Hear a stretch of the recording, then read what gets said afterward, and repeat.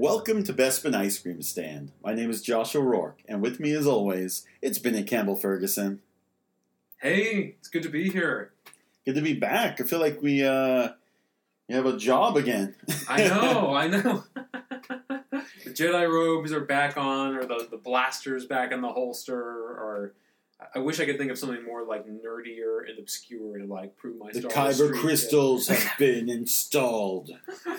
Okay, that's good. That's good. Thank you. So, why are we here? Well, we are here because this marks the 45th anniversary of the very first Star Wars. 45 years since May 25, 1977. And we've been kicking around this idea for a while, the idea of debating, which we like more. A New Hope. I was trying to think, should I break down and just call it A New Hope? It's kind of easier to differentiate. I think you should break down, because everyone listening knows when we say A New Hope, we mean Star Wars. That's right. If you think it's anything different, there's something wrong with you. And if you enjoy the sequel trilogy or the prequel trilogy, get out of here. Get out of here. Get out of town.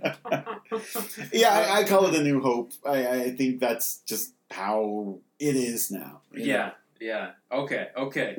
So we're talking A New Hope versus Empire Strikes Back. And so, I mean, the superficial level, I think this is a debate, but I think we're going to try and take it in some other directions and maybe use this more like as a framework just to talk about like what we value about Star Wars, because we're talking about two masterpieces. I think they both succeed brilliantly, triumphantly on the terms that they set for themselves. So there's not really a wrong choice. It's always interesting to do comparisons, because through comparison you become aware of differences and ideas and artistic approach and similarities, which there are more than people might think. Yeah, my thing with comparing these is it's an emotional choice. Yes, I think you can't say somebody's right or wrong. This is too embedded in people's life, in their lifestyle. I mean, if you grew up on these movies, of course you're going to have an opinion, and anyone saying anything otherwise is going to ruin your childhood. Yeah, exactly. Just desecrate it. Yeah, thanks, George. Oppenheimer it, But we wanted to start by... you had the idea we start by talking about Return of the Jedi, actually. So we cover the whole trilogy. Because the one thing that we, completely, I think, unequivocally agree on is that Return of the Jedi is underrated. 100%. It's the one nobody talks about. What's your favorite Star Wars movie? Oh, Empire, of course. Everyone loves Empire. Oh, New Hope. Interesting. Oh, Last Jedi. I gotta go. Yeah, but, if you bring Last Jedi up, like half of the people in the room are going to want to buy you a drink, and half of the other people are going to be like fleeing like you have COVID. It's pretty damn divisive. I think we can't get into it. We can't get into it today. No. We've gotten into it before, though. Definitely worth listening to our Last Jedi episode. There's some reverence and a lot of shitting on The Last Jedi. So yes. Highly recommended if you want to be validated, possibly. One thing I want to say about Return of the Jedi is that, I mean, I think you and I are in like a similar mold as fans. Like we're both original trilogy guys with the kind of fervor for the golden age of Star Wars. OT or nothing, baby. Yeah, OT or nothing. Yeah. So it's always interesting, like when we find things we don't agree about. Yeah. And I can't remember the specifics, but I remember when we did a Return of the Jedi episode, we actually went back and forth like quite a bit. Really? Yeah, I remember. It's been about a year since we recorded that. Yeah, it's true. It has been a while. I'm sorry, right?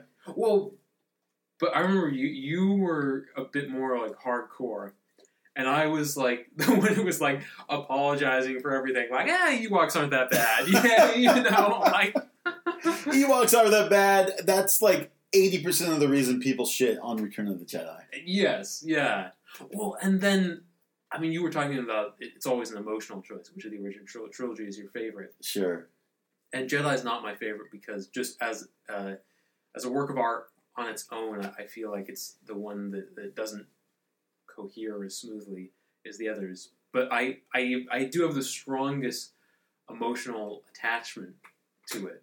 Yeah, man. Because my favorite aspect of Star Wars is Luke trying to redeem his father, and I would argue as devastating as it is, to find out that one of the most evil beings in the universe, is your parent, your only living parent. I think what's even more fascinating is looking at that evil and believing that redemption is possible. It's such an extreme and beautiful and some might say crazy level of optimism that to me that's just the most poignant journey of the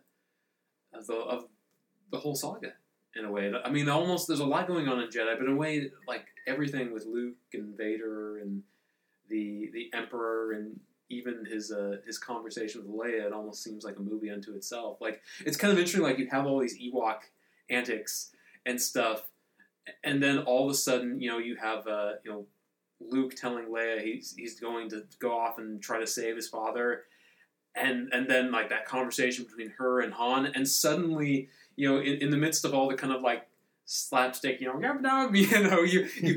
one of the longest dialogue scenes in probably any big budget movie, and it's one of the most beautiful things. I mean, I get chills, when he says like Vader's here on the moon. I felt his presence. So good. Like shit, they can do that? Yeah. For me, Jedi always felt like, and I think I've used this metaphor before, so forgive me if I have. But for me, Jedi feels like, if I'm comparing it to an album, it has my favorite songs on it, but it's not my favorite album. That's good. I think that it's got a few bangers, but like from start to finish, it doesn't nail it the way the debut album or the dark sophomore follow-up does. Yes. Yeah. It's the highs are higher and the lows are lower. Yeah. I really like the album metaphor. I mean, there's so many scenes in there that you could argue that's the best the whole saga has ever been. It's just that, I'm sorry to interrupt, but like the throne room scene, the Emperor in general, obviously the Vader stuff's amazing, the Han and Leia stuff, the Han and Luke stuff, Yoda and Obi-Wan kicking it in Dagobah for a minute. Yeah. Like that's a necessary thing, and it works so well for me. It gives me chills, not just because it's cold in this room. like, and I could go on, but I guess what I mean to say is the highs are so damn high, and the lows are so damn low. Ewoks being chief among them, but what do you think the failure is of Return of the Jedi? I'm sorry I interrupted you. Failure is perhaps at times a lack of focus. I mean, between all the stuff at Jabba's palace, which is arguably at times egregious, even without Sly Snoodles, mugging for the camera in the special edition, and then with all the Ewoks, like at times it feels like it's too much of a creature feature, and that the menagerie is kind of detracting from what we care about, which is Han, Luke, and Leia. And I think that there's an argument to be made that you could have stripped it down a bit more to the characters, and that as good as all the character stuff is, there could have been more of it. I mean, you look at that compared to Empire or A New Hope, and those movies just seem so focused. Click, click, click. There's a kind of a meticulousness, not in the boring, fussy way, but in a way how like every part of the clock, every gear is like turning in synchronousness with everything else. and then you get to Jedi, and like, well, there's kind of this detour to Jabba's, which before the real movie gets started, it's a little bit ungainly, and I mean, even though the kind of fancy pants argument is like, it's like you have to go to the underworld to rescue. Yeah, no, it's a really good point. It made me think about it. When you talk about focus and them cutting away, especially towards the end with like Luke and Vader and the Emperor and Endor and the Death Star battle and all of that, it's kind of cool, but that also is indicative of sort of the problem. And it hit me just now. That's kind of what the problem is with movies after Return of the Jedi in the Star Wars universe, which is they took that template of like, okay, we'll start somewhere that has not a lot to do with the movie, and then we're going to intercut between stuff that might not be as important. I'm not saying that every Star Wars movie after did that, but I think that they saw Return of the Jedi's template as a success, and so they just tried to copy that, which is probably a argument for another day. Yeah, which is that the prequel, well, more so the sequel trilogy, didn't set out to pave its own path. Instead, was just trying to emulate those movies, and maybe this one in particular. It's funny how Phantom Menace was the first one they made after Return of the Jedi, and it feels so similar in a lot of ways, with the Gungans kind of being like that movie's version of the Ewoks, and then a climax where it's like, oh, well, we did 3 sequences intercut. Now we have to intercut 4. And finally, with Attack of the Clones, he was like, "Oh, okay, I'm not going to intercut 5." But then he just spewed like CGI vomit over the screen with all those stupid separatist droids, or you can't tell what the fuck is going on. Yeah, I just think it needed another revision. We've talked about that in our prequel episodes, but the prequels needed another rewrite or two. Yep. And George Lucas thinks he's smarter and maybe more empathetic than he is as well. Yeah. And so when these big ideas, quote unquote, are happening on screen, I don't think that they're successful because you can't connect with them at all. He's not nailing it. So that reminds me, I do want to get into something, which, we can talk about what George Lucas did wrong all day. There's so much, and we have, and I'm sure we will again. It's a habit. But there's always this kind of mentality, I think, among some fans. I don't think you or I feel this way, but I think a lot of people feel that like George Lucas is somehow unnecessary. That like the mistakes he made are so great that he did more harm than good ultimately to Star Wars. But the thing I think is interesting is that with the original trilogy, I believe it was kind of the tension between his sensibility and the sensibilities of his collaborators. Yes. That was, making those movies click. And I'm going to say something really unfashionable, but, Lawrence Kasdan and Harrison Ford wanting to kill Han in Return of the Jedi was a fucking stupid idea.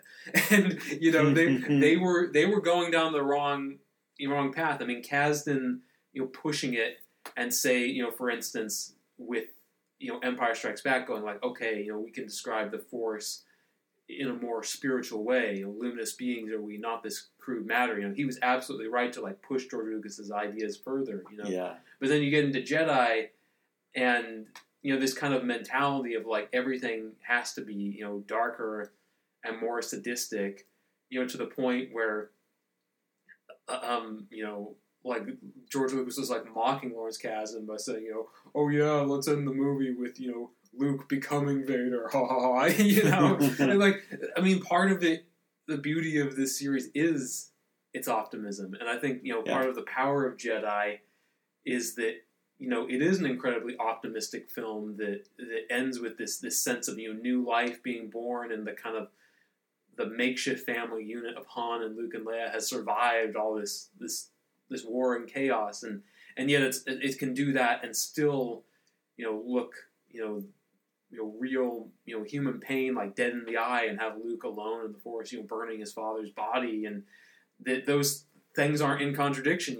Life is loving and, losing, and it's all of that, and it kind of takes in the sort of the totality of the human experience, and that, that's, I think, the magic of a good collaboration. Yeah, I can't add to that. All I can say is way to bring it back to the original trilogy. Because I do feel like, yeah, we kind of set out to talk about our clickbaity idea of what is the best old Star Wars. And I think I'd love to get into it because you're right. Yes. You get into and when I say you, I mean you and me and everyone listening. It's easy to get into this downward spiral of fuck George Lucas, and here's why. And it's really empowering because in a lot of ways we're right. Sure. A lot of things we complain about with Star Wars are completely valid, but like we said earlier, it is more of an emotional thing.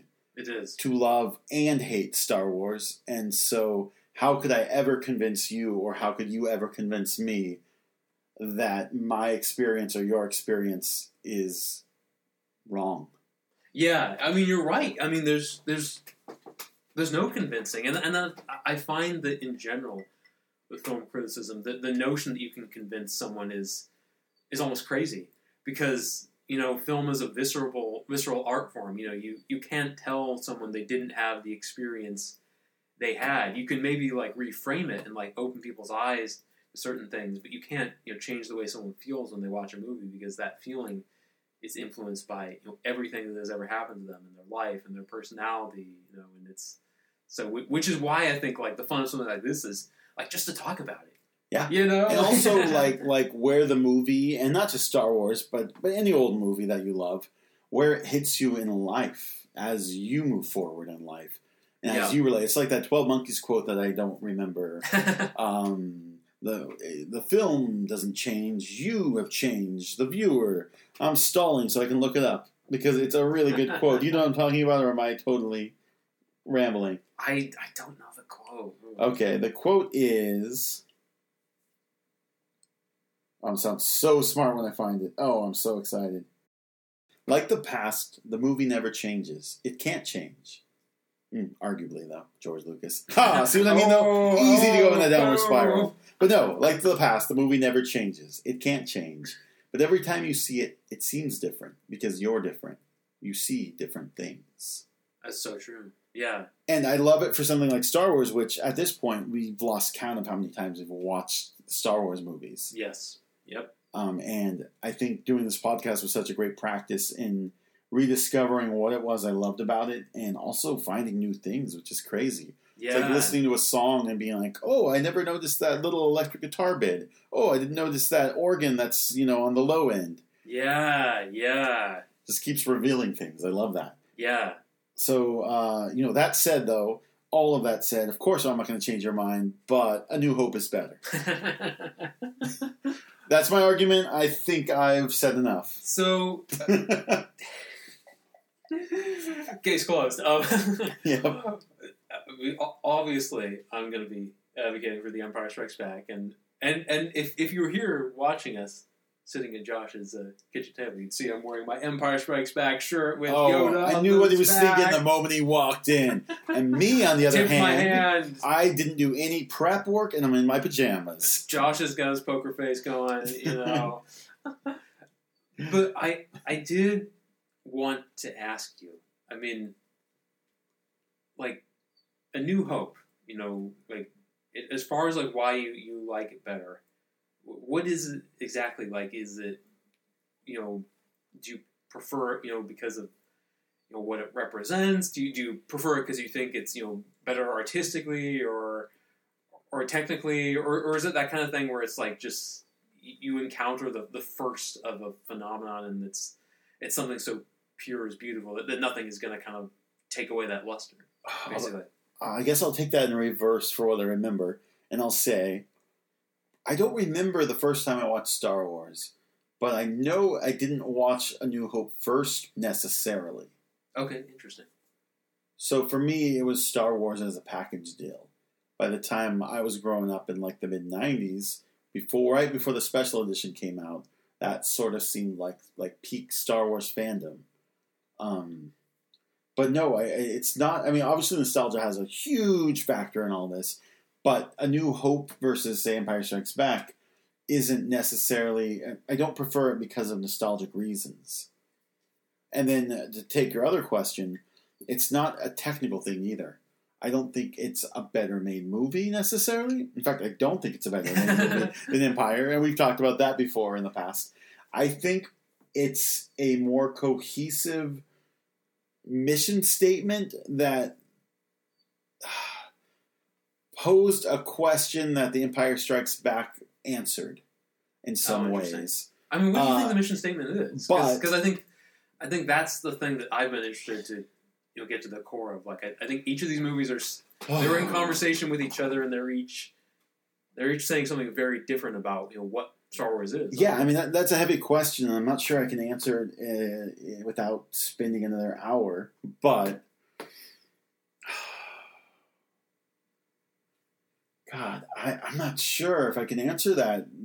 Short in a short way. Well, can I tell you what I think, and then you can tell me if I'm bullshit or not? Okay. It's gonna be bullshit. Get ready, everyone. So I think about A New Hope, and I think that it's very, very, deliberately designed to kind of reflect a certain state of mind. I think it's a state of mind like when you're younger and you see the world in more straightforward terms. Mm-hmm. And I think the overall narrative and the movie itself is kind of reflecting Luke's sort of youthful outlook. Empire bad, rebels good. It's very easy to kind of divide things into these lines, and the galaxy looks that way because that's how he sees the galaxy.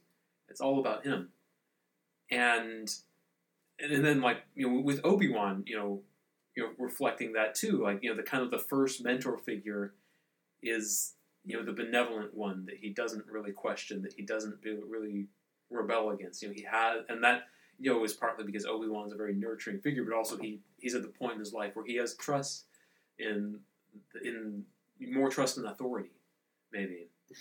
Obi-Wan has more trust. I think Luke has more trust. Yeah, absolutely. And then I think you're getting into Empire.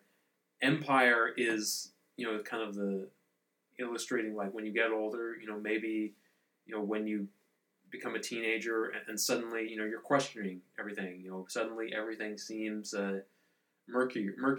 I think about that moment when Dak says to Luke, right now I could take on the whole Empire myself. And he kind of sounds like Luke in A New Hope. And Luke's sort of like, I know what you mean, but he kind of sounds like a little more jaded, a little more realistic. Because he's just been in the snow.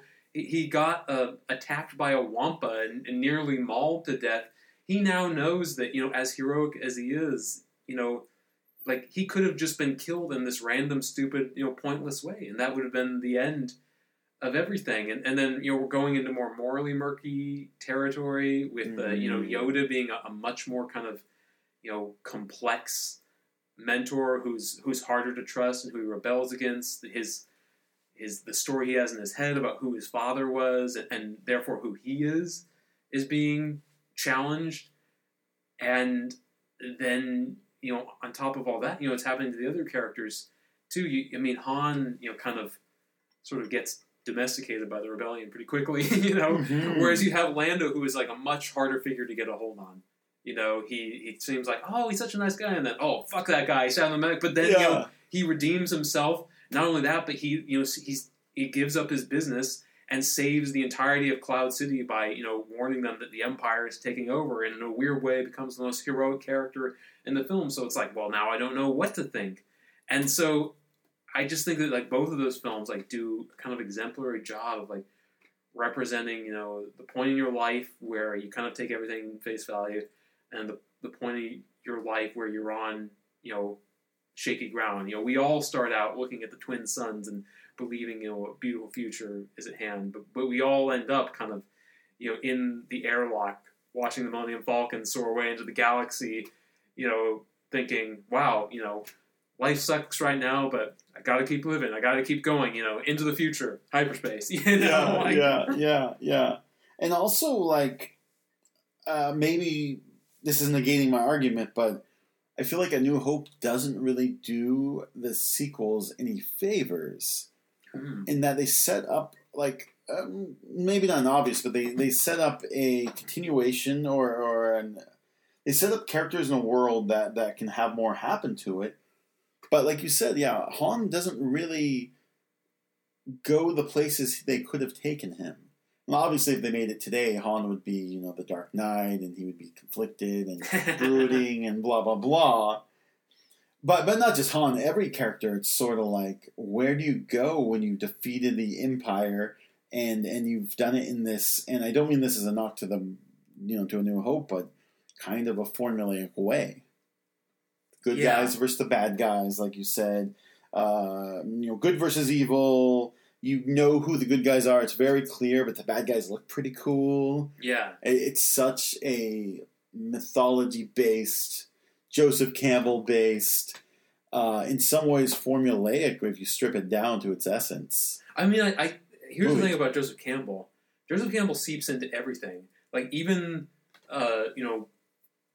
movies that are trying to subvert, Joseph Campbell's research and his theories about like mythic archetypes, even when they try to subvert it, they end up playing exactly into it. Like I had a good friend who was talking about Blade Runner 2049, saying, "Oh yeah, that movie subverts that whole hero's journey thing." And it's like, yes, on the surface, but if you actually look at the screenplay and the beats, I'll bet you could map it exactly to the hero's journey. Absolutely. So it's perilous. But like, here's my question for you, and it's weird because now I'm kind of like going against like my own argument too, but didn't A New Hope kind of need to be formulaic so that the other films could kind of react against that? Like, don't you have to kind of like do the sort of simple thing so that like the others can like offer the challenge to that and they can be in conversation with each other? I mean, no, not exactly, because then you're just trying to differentiate it as this is the simple one and this is the dark one.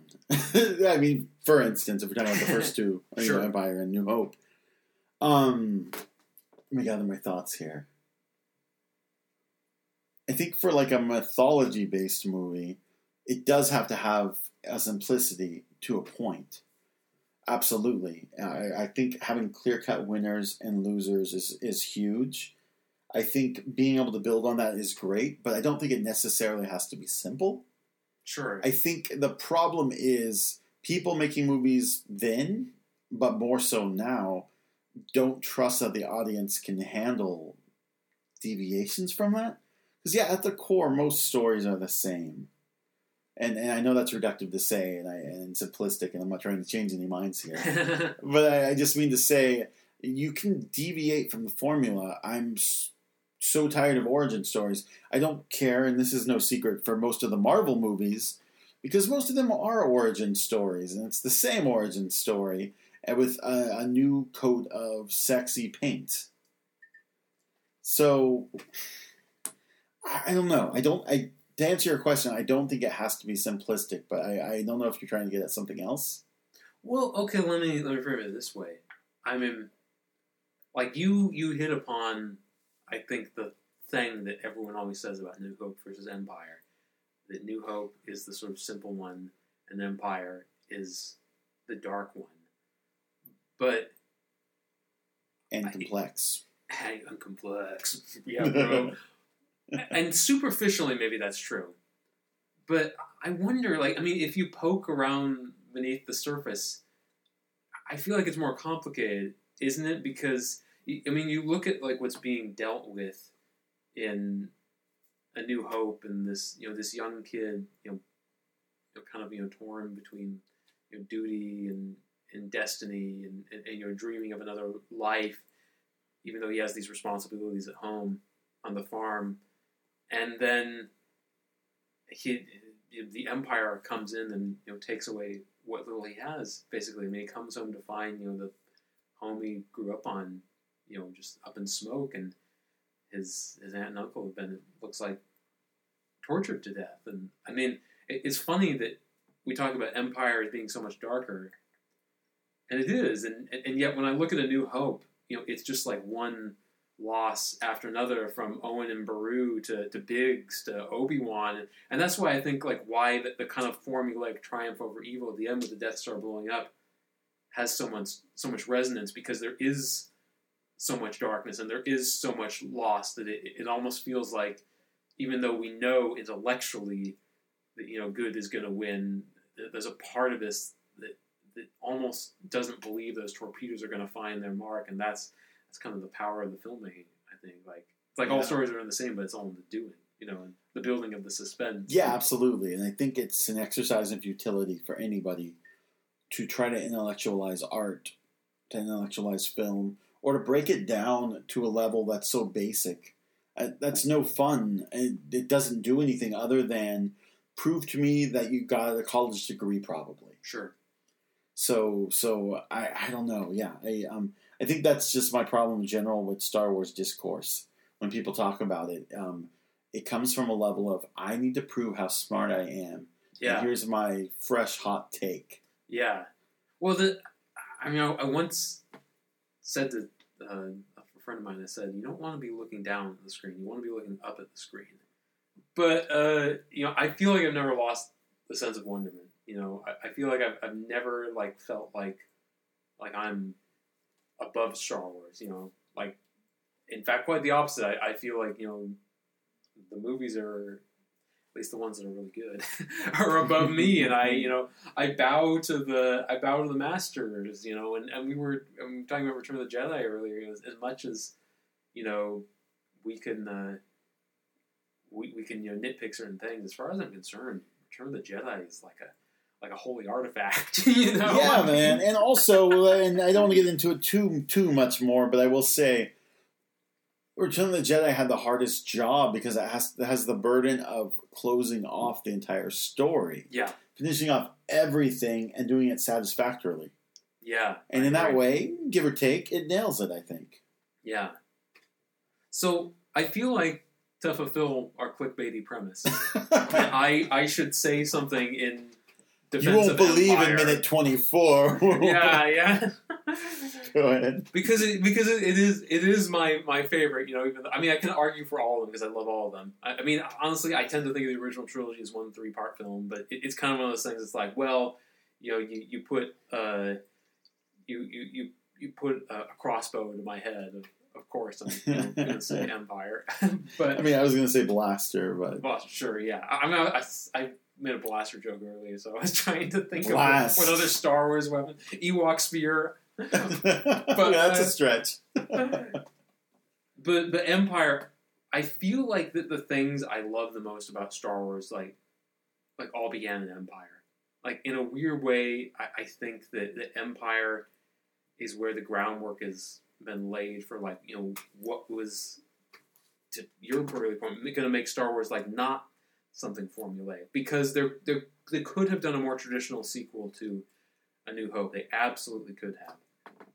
They could have done something right away that was like what Force Awakens ended up being, and they didn't. Instead, they made this movie that was gonna almost challenge everything about A New Hope.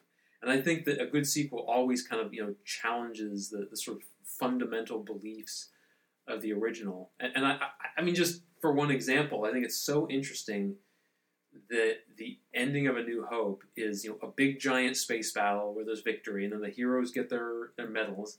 And then you contrast that with Empire, and the ending, in a weird way, seems so humble. It's Leia and Lando and 3PO and Chewie trying to escape a couple stormtroopers, trying to stop Boba Fett from taking Han, and it's Luke and Vader in single combat, and it's like everything is being boiled down to something more intimate and more complex, and there's I think there's kind of a beauty to that, and also as much as we can talk about the dark things that happened in A New Hope, Empire is the darker film, and yet perversely it's the one that I feel is more hopeful. I just think in general the light shines more brightly. But is that in the context of knowing Return of the Jedi is next and what happens?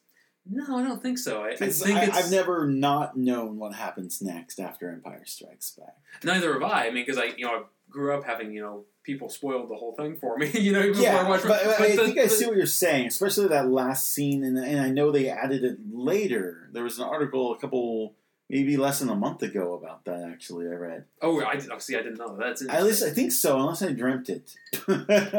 That's my source, by the way. Dreams, or I might have read it. So, hope you enjoy my journalistic integrity. I'll just say one more thing about this. Like, I mean, like I love it. I love them, getting their medals in A New Hope.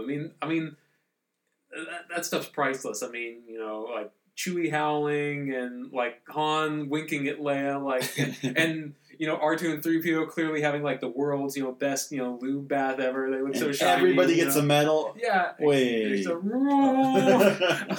It's such beautiful, beautiful stuff. I love seeing Iris Out, written and directed by George Lucas. Still gets me pumped. Oh yeah. Dun, dun, dun, dun, dun. But at the same time, I mean, there's something so much more beautiful, like seeing like Luke and Leia just alone at the airlock, and I love like the look on Mark Hamill's face at the end there. It's like, I mean, he's so broken. Like all his illusions about who he was and his place in the universe have been destroyed, and yet there's this kind of like calm expression on his face, like bring it on. We may have lost the battle. I've lost my innocence. But we're still here. We're still standing, and even though that's like less of a victory on the surface, in a way it feels like more of a victory to survive everything that happens in Empire. And I know I'm just fixating on one scene, but I feel like that one scene I think it says it all, the appeal of the whole thing, and especially because I think we're dealing with much more complex emotions and so many more complex situations than in A New Hope. A New Hope is basically the wedding celebratory scene at the end, and it's so damn linear. Yep. We won, and now we're being rewarded, and we got our participation trophies. Yeah. The end. And it's just so much more being layered on each character. And just like the Empire Strikes Back movie, there's so many divergent paths that they could go down that I think I might have lost my train of thought. But basically, what you said. Exactly. Yes, that. This poor article is going to be 90% Bennett Campbell Ferguson. And then it'll be like, Josh chimes in with droid sounds. No, but... that was a terrible R2 sound. I'm sorry. Yeah, it's okay. We'll fix it in post. I want to go back to what you asked me a while ago, though, which is, what is the mission statement of A New Hope? Yeah. And I've been thinking about it, and I don't know if I have a good answer still, because I don't think I have a way of making it sound cool. But I think the movie is about optimism. Yep. Or hope, if you want to get cheesy with it. But it is the idea of somebody having all this opportunity, and all they have to do is take that first step. Yeah. Like that, as cheesy as that is, it's like, it says it all in the twin sun scene. Yeah. And he's just like, what am I doing with my life? And yet, he has not done anything to that point that would get him away from it. That's true. It has to punch him in the face, so to speak. Yeah. So, for me, I think it just speaks to me as a kid that grew up in a small town that might have wanted to get away. And eventually did, but not just because I decided one day I'm going to get out of here. It's like all these little micro moments and wizards and droids. And I mean that literally, of course. Indeed. Had to be in my life, friends and family and circumstances that made me decide, what side of the rebels versus the Empire I was on. I love that. And I'm a bad guy. Just for the record, I gotta say that's the thing we don't talk about a lot. The bad guys are really, really cool in Star Wars. It's sort of like costumes.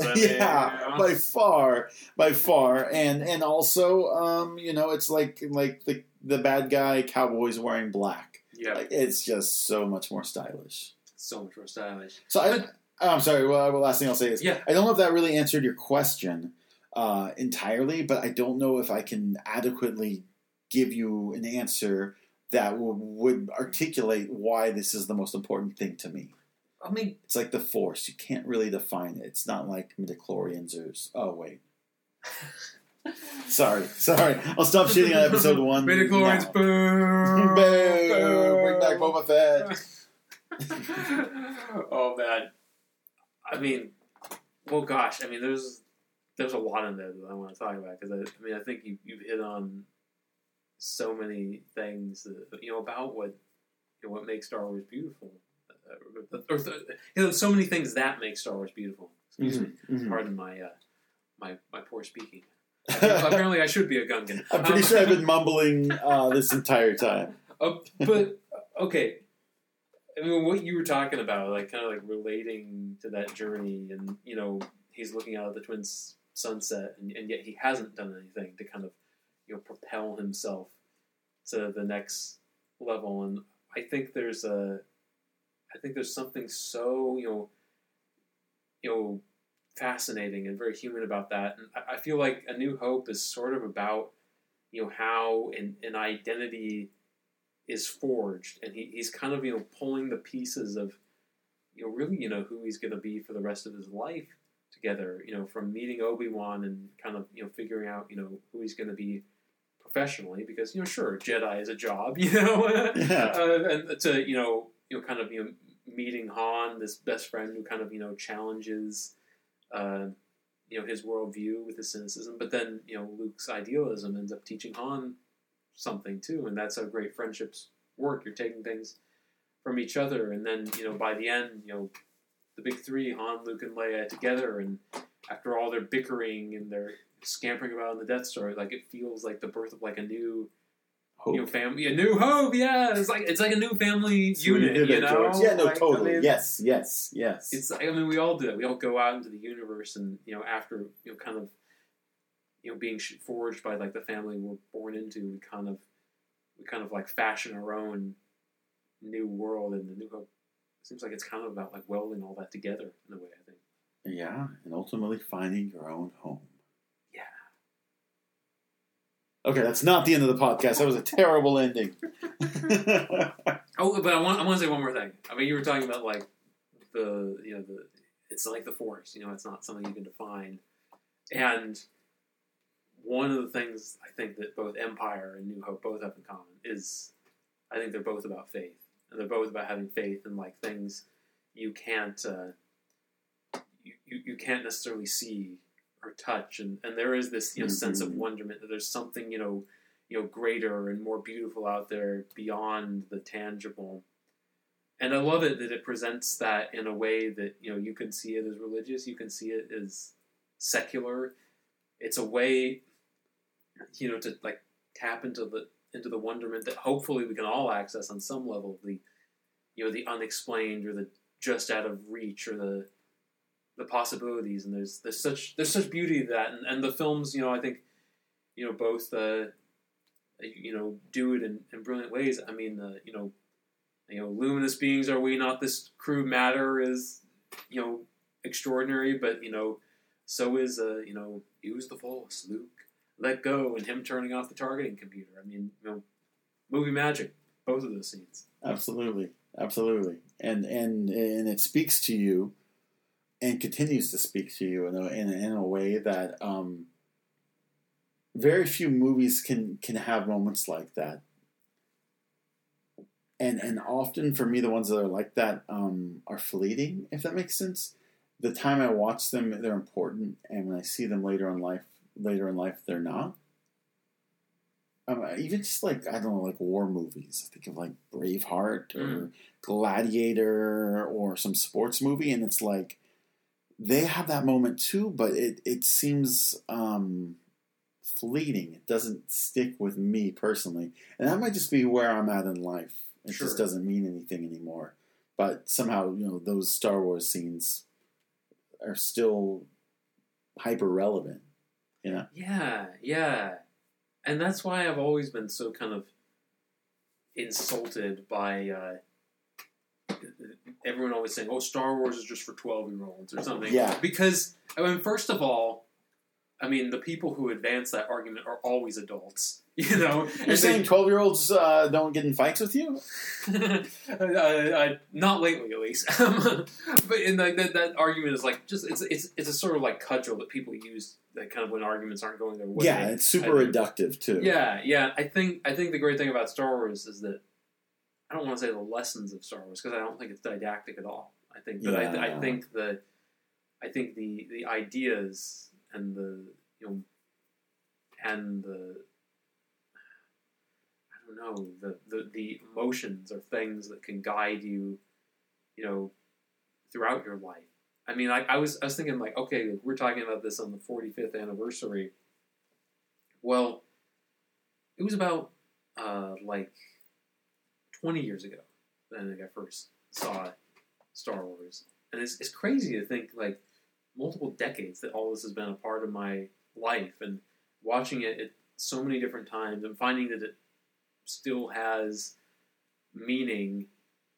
It's, I don't know. I it's almost like hard to like explain like why that is, except that I don't know. It hit upon something about I don't even want to say it's about growing up because I feel like I'm still like going through the journey Luke's going through. Yeah. I feel like every time I've got it like figured out, and I'm like, aha, yes, the world is more complex than I thought it was. I feel like there's a new kind of no, I am your father revelation that causes me to be like, Bam, why didn't you tell me the truth? Like, yeah, I mean that's the funny thing about something that you watch when you're a kid. And there are plenty of movies, don't get me wrong, Disney or Don Bluth or maybe like Nintendo's the biggest thing for me. I feel like all my life has been like, and I think this is true for a lot of people, like chasing your childhood and what it is that was missing in some ways. And I wonder how that fits in with Star Wars too. Yeah. I don't know if that's too big of a topic to take on in one episode. I mean, initially for me, Star Wars was like kind of a tool of connection because my best friend in grade school is the one that introduced me to Star Wars. He was the first person I watched Star Wars with at a sleepover. We watched A New Hope, and way back then it wasn't really about the movies, right? It was about the whole Star Wars experience. It was he had like a costume party where I remember in one morning at his house I made a Boba Fett costume, cutting out cardboard and painting it green and black, and it was more about stuff like that even than watching the movies. Yeah. And over time it became more about the movies as like film became my thing, and I wanted to kind of like engage with them as works of art. But in a way I feel like movie love and movies in general, it's like all about having yet another tool to connect with people. Because when we talk about movies, we're really talking about ourselves. Because how we feel about movies. Again, I would say when we're successfully talking about movies. Sure, that's a great point. Yeah, proving a point about how smart we are. And I talked about it earlier. I'm sorry to cut you off. No, go ahead. Yeah, I mean to say, I think the discourse on film is flawed because so much of it, especially in online communities, is somebody trying to prove how smart they are and having a take that they think is hotter than yours, and there's almost like ego involved with that. Yeah, but you're saying maybe the opposite of that, or at least something different. I'm sorry to cut you off. I think movie fans and film critics in general are almost like a little embarrassed of the personal element, and I remember Manohla Dargis, who I love and I think has been a huge influence on my writing. I remember her saying, there are things that are more important than how a movie makes me feel. That's just, light years away from how I approach art in general. I mean, for me, it's all about how it makes me feel. That's, what I'm interested in talking about. And I hope that, like, by sharing how something makes me feel, that can, like, maybe if someone else has, felt the same way, they'll hear that or they'll, read that, and that'll make them, feel less alone, as when I do when I sometimes read good, criticism, or maybe it'll just be an interesting conversation piece. Maybe it opens the conversation up a little wider. I mean, I think emotion is the key to everything, really. Wow, I think you won this argument. Fine, Empire Strikes Back is better. But no, go ahead. No, I was going to derail this conversation. I was going to talk about Jar Jar. No, just kidding. Well, but I want to like answer like more specifically your question about chasing something in that you didn't have in childhood. And it's weird because as much as I love Star Wars, like I realize thinking about it now that like on a certain level, as much emotionally as I'm drawn to Luke's journey, like there are other kind of like journeys that characters go on in my favorite movies that I think I connect to more and more reflect what I am chasing that was missing in my childhood. And what was missing in my childhood was I didn't connect to as many people as I wanted to. Like, being like a, super shy, awkward kid, I never felt like I got to be as open, and I never felt like I had as many friends as I wanted to. And not like, like in that way of like, oh yeah, I wanted tons of friends, man, but just in a way that I felt like I had, like, I wanted to give more and receive more than I was getting. Like my soul wasn't as fulfilled as it could be, and so I feel like I'm always trying to make up for that, and like trying to reach out to people and whatever way I can, and trying to still overcome my shyness and still overcome the part of me that just wants to like hunker in my apartment, and have everything my own way. And so that's why I think I relate less to Luke than I do to like, a character like Tobey Maguire's, Peter Parker, who his whole journey is about learning when to take off the mask, so, people can, see him for who he really is. And man, you should start a Sam Raimi Spider-Man podcast. That's a good idea. I wonder why I didn't think of that before. That would have been great during quarantine. I'll put that in the show notes. I'm sure everybody knows. But if they don't, now they know. Spidey scenes. Now on Podbean. No, I get what you're saying. I think like I talked about a little bit earlier, the movie means different things to you at different points in your life. Mm-hmm. And I think it'd be too grand of a thesis to say that Star Wars is always going to be relatable to you, always, no matter what. But it could just be that you don't relate to Luke, you relate to someone else. Or, it doesn't have to have this attached meaning to it always. Not everything has to be relatable, too. Yeah, absolutely. Yeah, I think about it. I think I was in 3rd grade, and, shouts to my friends Ben and Joel, who lived on the same street. And we went over to Ben's house, and I feel like that was the first time I watched a Star Wars movie from start to finish. And at that point, they had owned and seen the movie a ton of times. Was it A New Hope? I don't remember. I really don't remember. It had to have been, because what monster would be like, hey, here's Return of the Jedi. Oh, I forgot to catch you in. This guy is his dad. No big deal. But yeah, that's like one of my earlier memories is sitting down, and Ben's family had a 13-inch TV that pulled out of the cabinet, kind of, and Snazzy. It was perfect. It was the greatest. And that was a love affair ever since with Ben and Joel.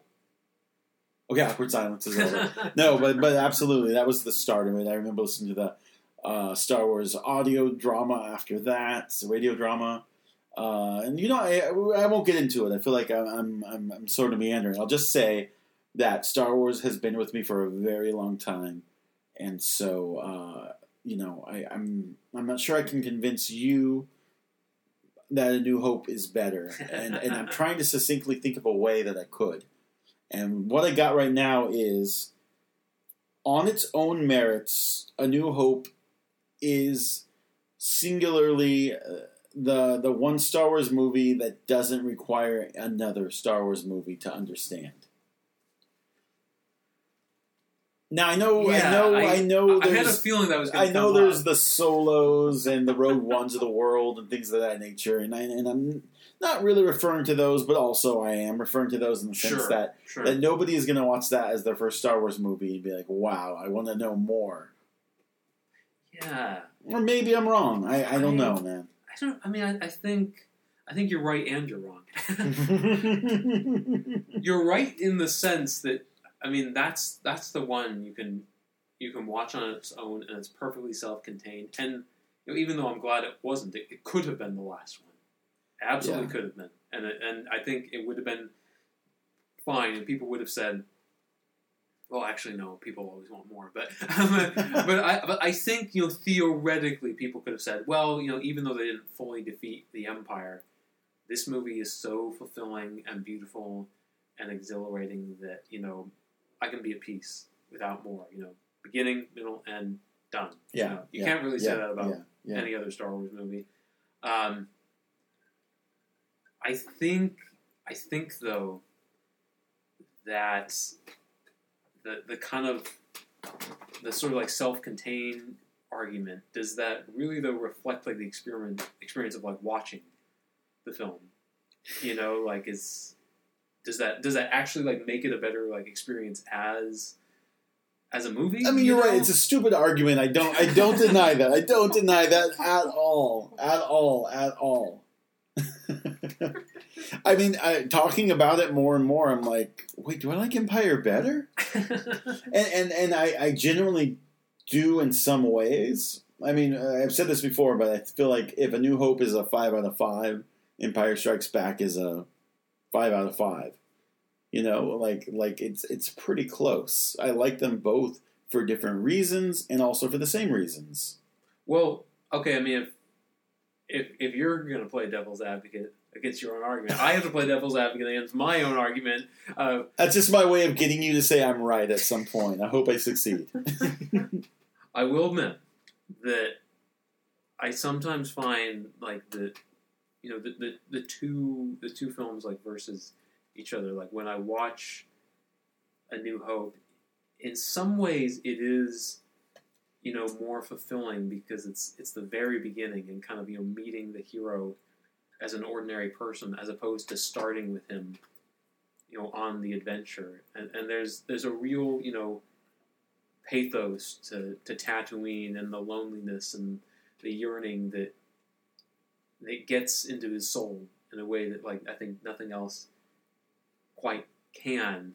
But I still think that like kind of the foundation of like the things I love the most is all in Empire. Like I think that like it's sort of like what is Star Wars without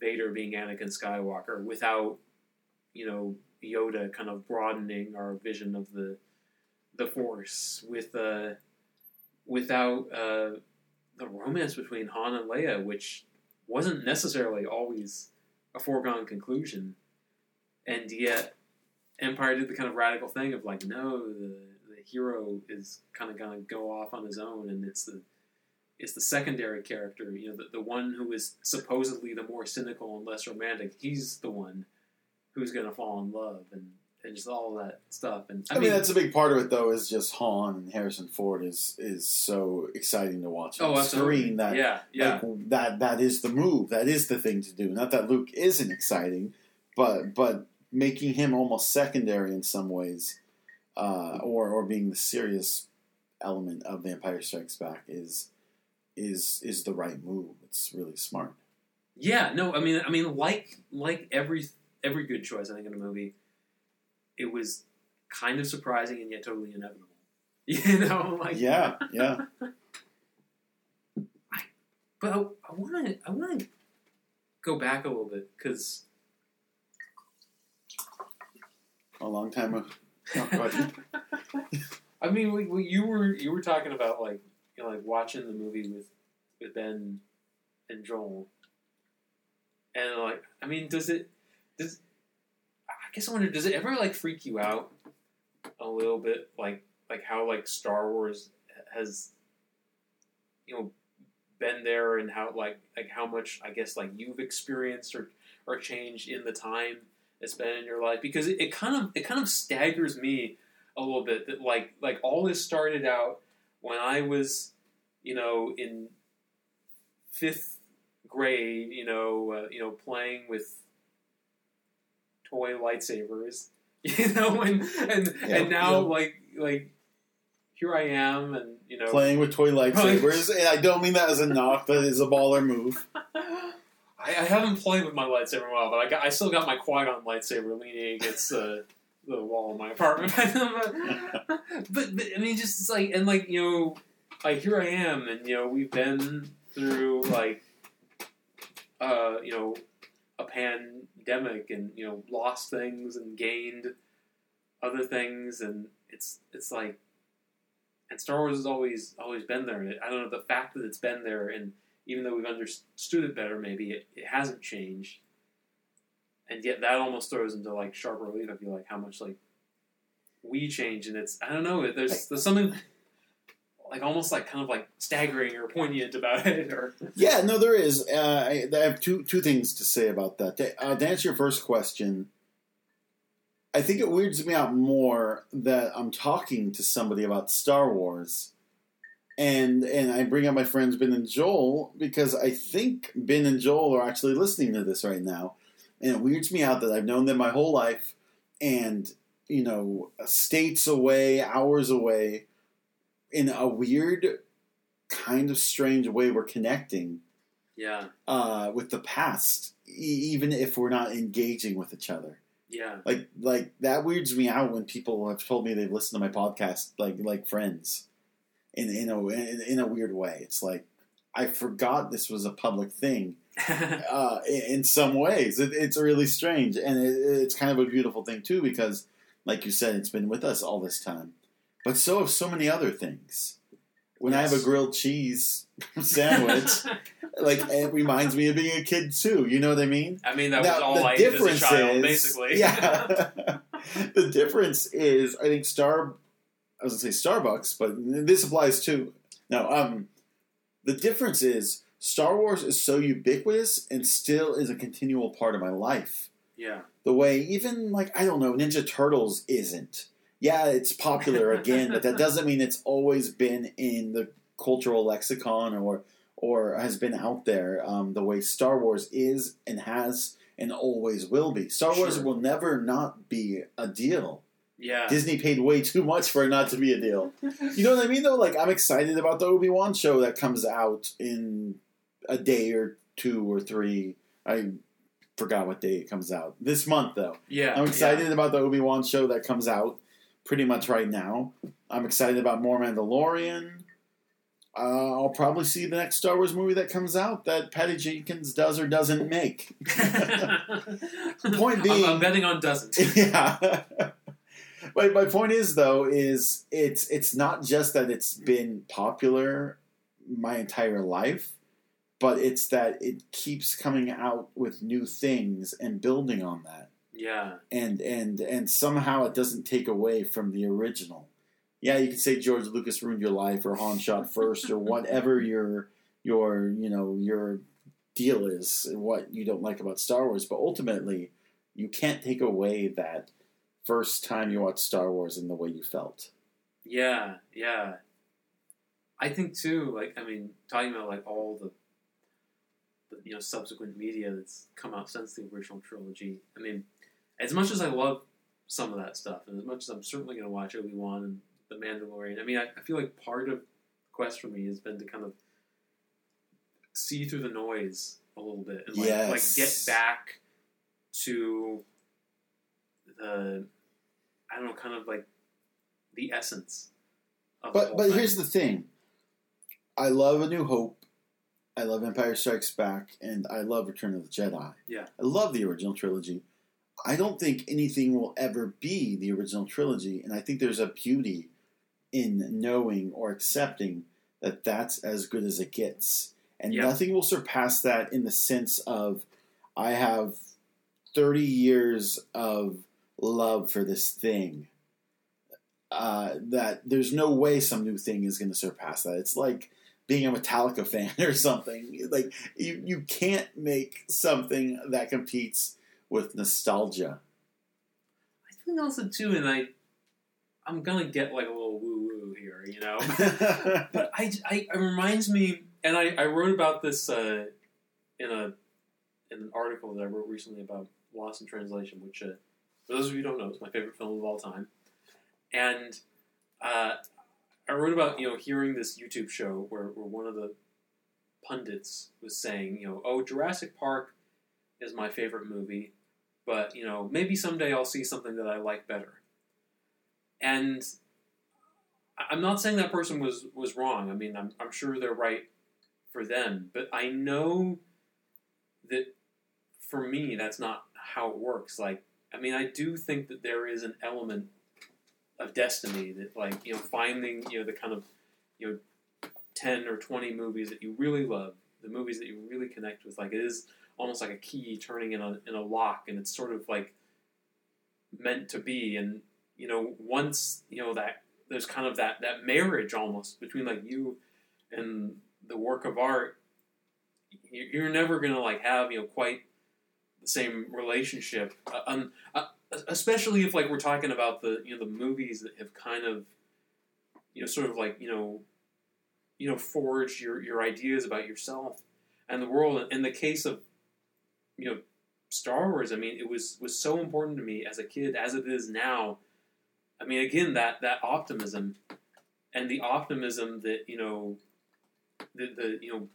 the potential goodness of all human beings is so great that even someone as bad as Darth Vader could do something noble. And I don't think everyone's redeemable. Like life and art has challenged that optimism again and again. I mean, but at the same time, like, I've always like held on to the hope that kind of thing is possible. And I think because that shaped, like, my beliefs about humanity so intensely. I mean, not that Star Wars is my favorite movie. But it's in, like, the top echelon. The top 5 or so, and so, like, very few movies could, like, ever compete with that. It's something that was, like, like, so central to my beliefs about life, because that's beyond good movie, bad movie, in between, great movie. That's that's about everything. Yeah, it's more than just entertainment. Yeah. Well, I might have to disagree with myself and you. Bring it on. I think if we're, as human beings, changing, I feel like you have to change your favorite movie at some point in life. I'm thinking about myself when I'm 70 years old. I say Star Wars is my favorite movie, and in a lot of ways that is true, but it's also, to use the album analogy, like, it's just the most solid start to finish album. Yeah. It might not have my favorite songs on it. Sure. That said, I'd like to think some of the movies that are or were important to me will be less or more important down the road. And I don't have the data to back this up yet, but I don't know, man. I guess my argument is, can you really compete with nostalgia? And in a lot of ways, maybe you can't. Maybe I am right. I don't know. I guess I'm coming to grips with that, because I don't see how I would ever not enjoy Star Wars or Back to the Future or Clue or whatever. Sure. I like that. That's my 3 examples, not Citizen Kane or something that's actually a classic, quote unquote. I mean, I probably enjoy Clue more than Citizen Kane, and I love Citizen Kane. Oh, don't get me wrong. Absolutely. No, for sure. I guess part of me wonders if Star Wars will not be the most important thing. Because here's the weird part. Despite Star Wars being, like, my favorite movie, and a lot of the reason I wanted to get into filmmaking and film criticism and writing in the first place, despite all of that, I don't like it nearly as much as people think I do. Oh, that's interesting. Like, it's important, and I have, I don't know, Star Wars toys and posters in my office and stuff, but, like, it doesn't lead me on a day-to-day basis. It isn't something I necessarily think about as much as a lot of people I know who are bigger Star Wars fans. I don't think there's anything wrong with that. I mean to say, in a weird way, it's a lot of nostalgic stuff that I think about now as opposed to the present stuff. Yes, I love like The Mandalorian, but I don't know if I love The Mandalorian more than I love, I don't know, Breaking Bad or something. Sure. Something that in a weird way speaks to me more. Yeah. And maybe that's a dumb comparison to make in the first place. But I guess what I'm trying to say is, yes, I have a Star Wars podcast, and yes, we talk about Star Wars probably more than any other topic. But I think that it doesn't. It's not my religion, but it's been like a good friend that's been along with me on this on this journey of life. I like that. I mean, in a way, like, I think that, like, that's the kind of relationship to it that I most understand. You know? Like, I mean, I think that, you know, almost like as a kid, like, I wanted to be in Star Wars. You know, like, I didn't want to watch Star Wars. I wanted to be a Jedi. You know? Like, I wanted to be, like, living in that universe and, like, you know, going on these escapades and stuff. And I don't mean to say this in, like, a kind of, like, snooty way of, like, oh, I'm so mature now, because for God's sake, I've got a ton of growing up left to do, you know? But I mean, I stopped wanting to be in Star Wars a long time ago. Like, I stopped thinking of Star Wars as attainable, or as a universe, even. Like, I mean, I think that, you know, with a lot of times, like, when you're passionate about something, it's easy to get into that point of like almost talking about it as if it's real, you know? Yeah, I know what you mean. Yeah, absolutely. Whereas I think I now am at the point where, like, I just see, you know, Star Wars as a work of art, you know? Yeah. And I don't think that's a downgrade. I mean, for me, that is enough, and, you know, kind of loving it just as a story has been a way to get back to, you know, what's beautiful about it. But I want to circle back to some of the stuff you were saying. Okay. Go ahead. I'm sorry. Well, I think that because I was going to negate myself again real quick. Go if you wanted just to say, yeah. Having said all the that I've said about Star Wars, I know it's important, but I mean, like, it still is, like, too damn important. Like I've talked about this in the podcast before, but, you know, I had a friend who passed away, and his Jedi robes were burned, and they played some music from Return of the Jedi, and it's like the saddest, most beautiful thing, like, of all time, and it's sort of like, how could Star Wars not be the most important thing in moments like that, and how, in a weird way, like, it shaped who I am. And yet here I am saying it's not that important and it is just a movie. I think there's a push and pull with that. Sure. You know? Sure. It's sort of maybe a reluctance to accept, like, how important it is in some ways. And also there's, like, the fandom thing of, like I have a bigger Star Wars dick than you. You know, like I know more. That can sum up a lot of, like, you know, the discourse out there. Yeah, but just more like, let me prove to you how much I've studied, and I know these numbers, and I know these places, and I'm more than you. Yeah. There is that sort of dick measuring, and not that I engage with that particular Star Wars dick measuring, but it is, I think, kind of embedded in with being a Star Wars fan. I think that's the dark side of it, no pun intended, in that people have egos and they have to prove how smart they are in that venue, and if you choose to speak the language of Star Wars, like, well, some people have to be the best. Yeah. Even if it means going to the dark side. Yeah. It's true. And I think that... And that's Reddit, by the way, the dark side. No. Well, I mean, I feel like what this all comes back to is the idea that, you know, we can love, you know, Star Wars passionately, and it's influenced both our lives. But at the end of the day, I mean, no work of art is enough. No story is enough. Like it's never going to kind of fulfill like everything you need out of life, and that's why maybe like it can seem like both the most important thing, because it's so moving and it's such this beautiful creation, and yet it can also seem, I mean, like any story, like small, because it is a thing or an object ultimately, and maybe I don't know, maybe I mean if you think about those characters and the adventures they go on and the the lives they live, I mean maybe the real way to honor Star Wars is like not just like praising Star Wars, I mean, which I will do time and time again, because it's fun.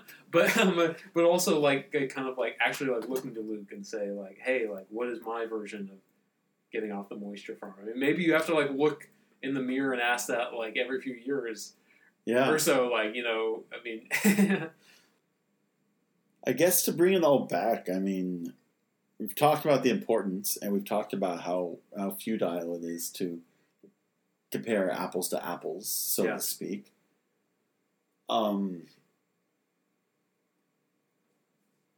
As far as our initial argument goes, I think I won.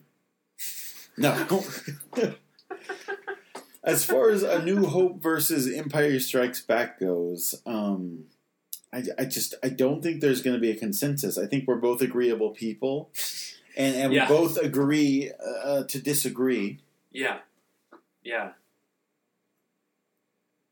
But yeah, it does make me question, because in a weird way, like saying A New Hope is my favorite movie and it's better than Empire Strikes Back is like a core belief.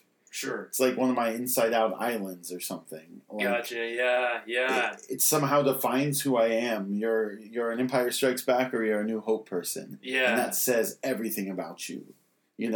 It's like a horoscope or something. It's like people can glean information from you just from that. Totally. But I don't know. Can we reach some sort of conclusion?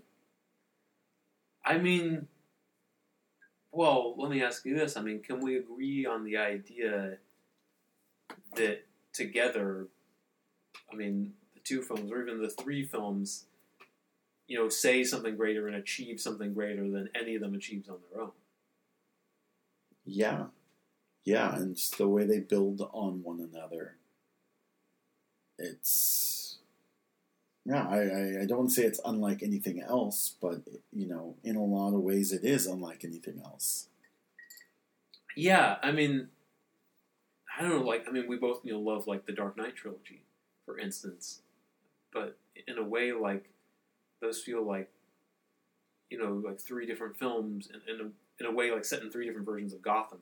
Yeah, I think they feel episodic to me. Yeah, I mean, in a way it was like, Christopher Nolan made a movie about whatever he was most interested in at the time, and kind of bent that a little bit to fit Batman in there, And I'm not even complaining about that necessarily, because I actually enjoy that aspect. I enjoy that you can go from the kind of like almost romantic, mythic quality of Batman Begins to the kind of like harsh, brutality of the Dark Knight, to the kind of mixture of the two in the Dark Knight Rises. Like that's interesting. But there's no doubt that, like, the Star Wars trilogy, like, as a work of art, like, it coheres more as a three-part thing. That it feels like it tells a complete story of, like, these youngsters, figuring out their place in the universe, Yeah. So what you're saying is we should embrace the original Star Wars trilogy as this piece, and maybe argue less and no, let me. Well, that's not what you were saying. Go ahead.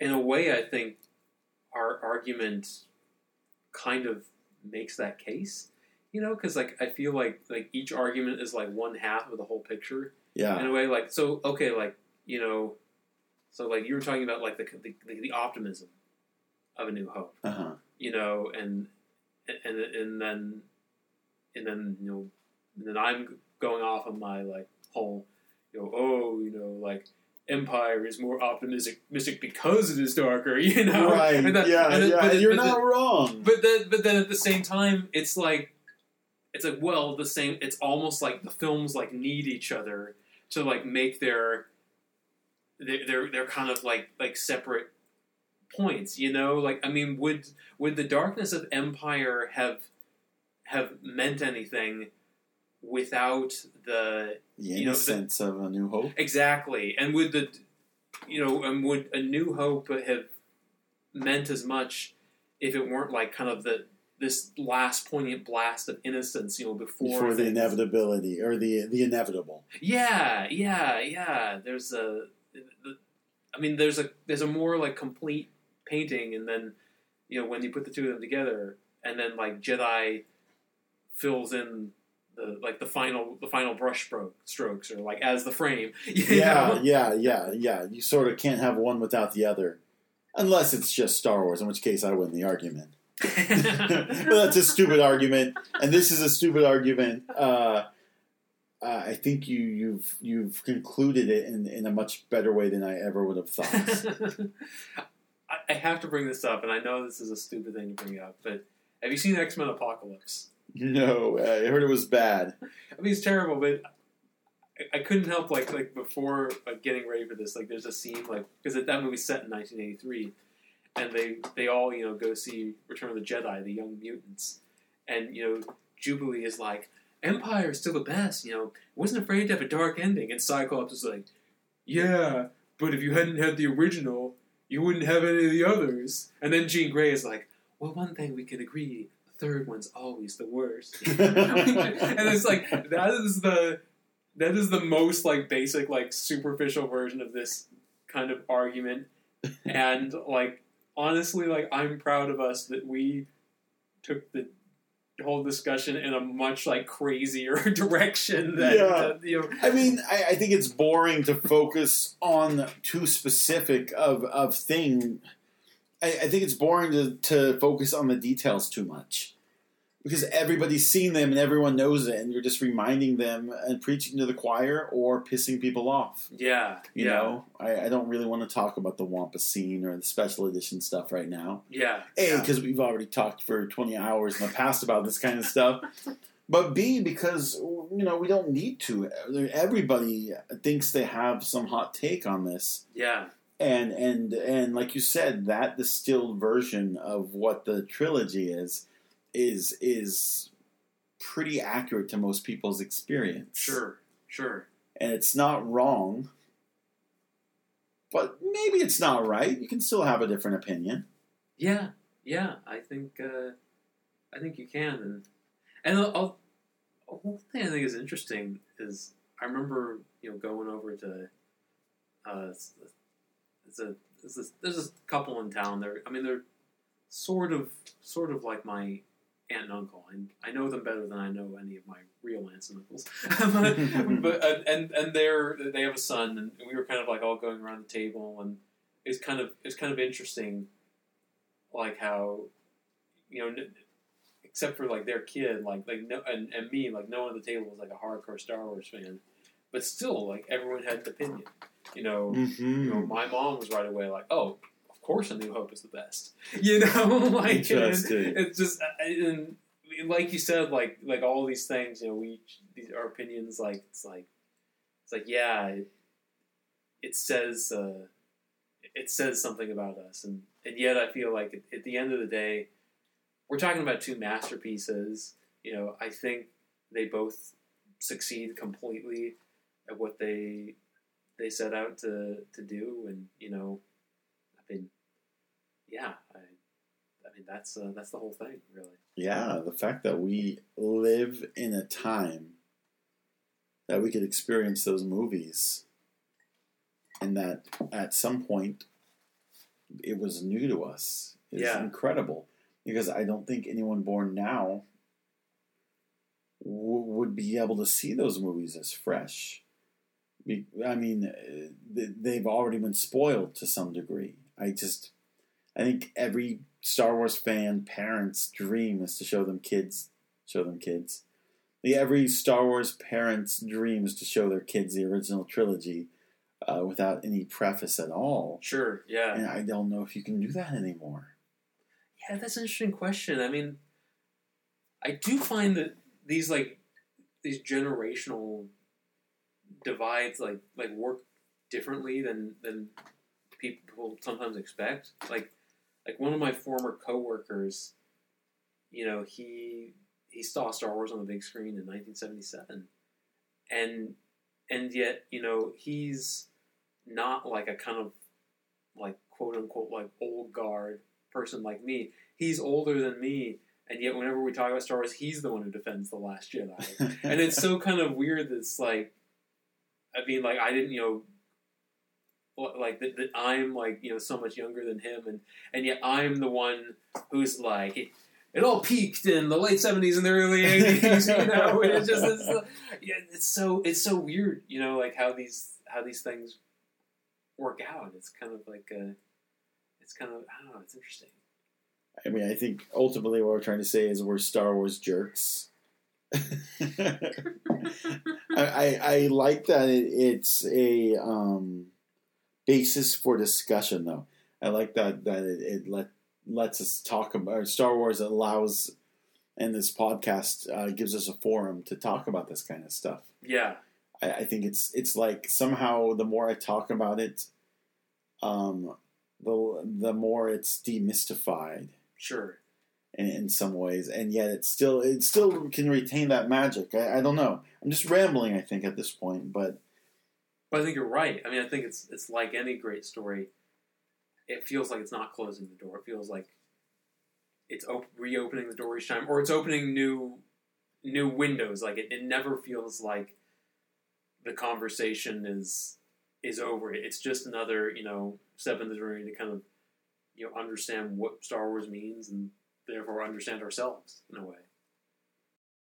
That's going to be it for us here at Bespin Ice Cream Stand. You can find me on Twitter at IamJosho85. You can find Ben at THO Bennett. And also he writes for Willamette Week and has some great stuff there. So please check that out. WWeek.com, folks. WWeek. And finally, we're on Twitter at Bespin Ice. Thank you for listening. Thanks for your patience with us. We hope to do much more of this. We'll see you next time. And the Force will be with you. Always.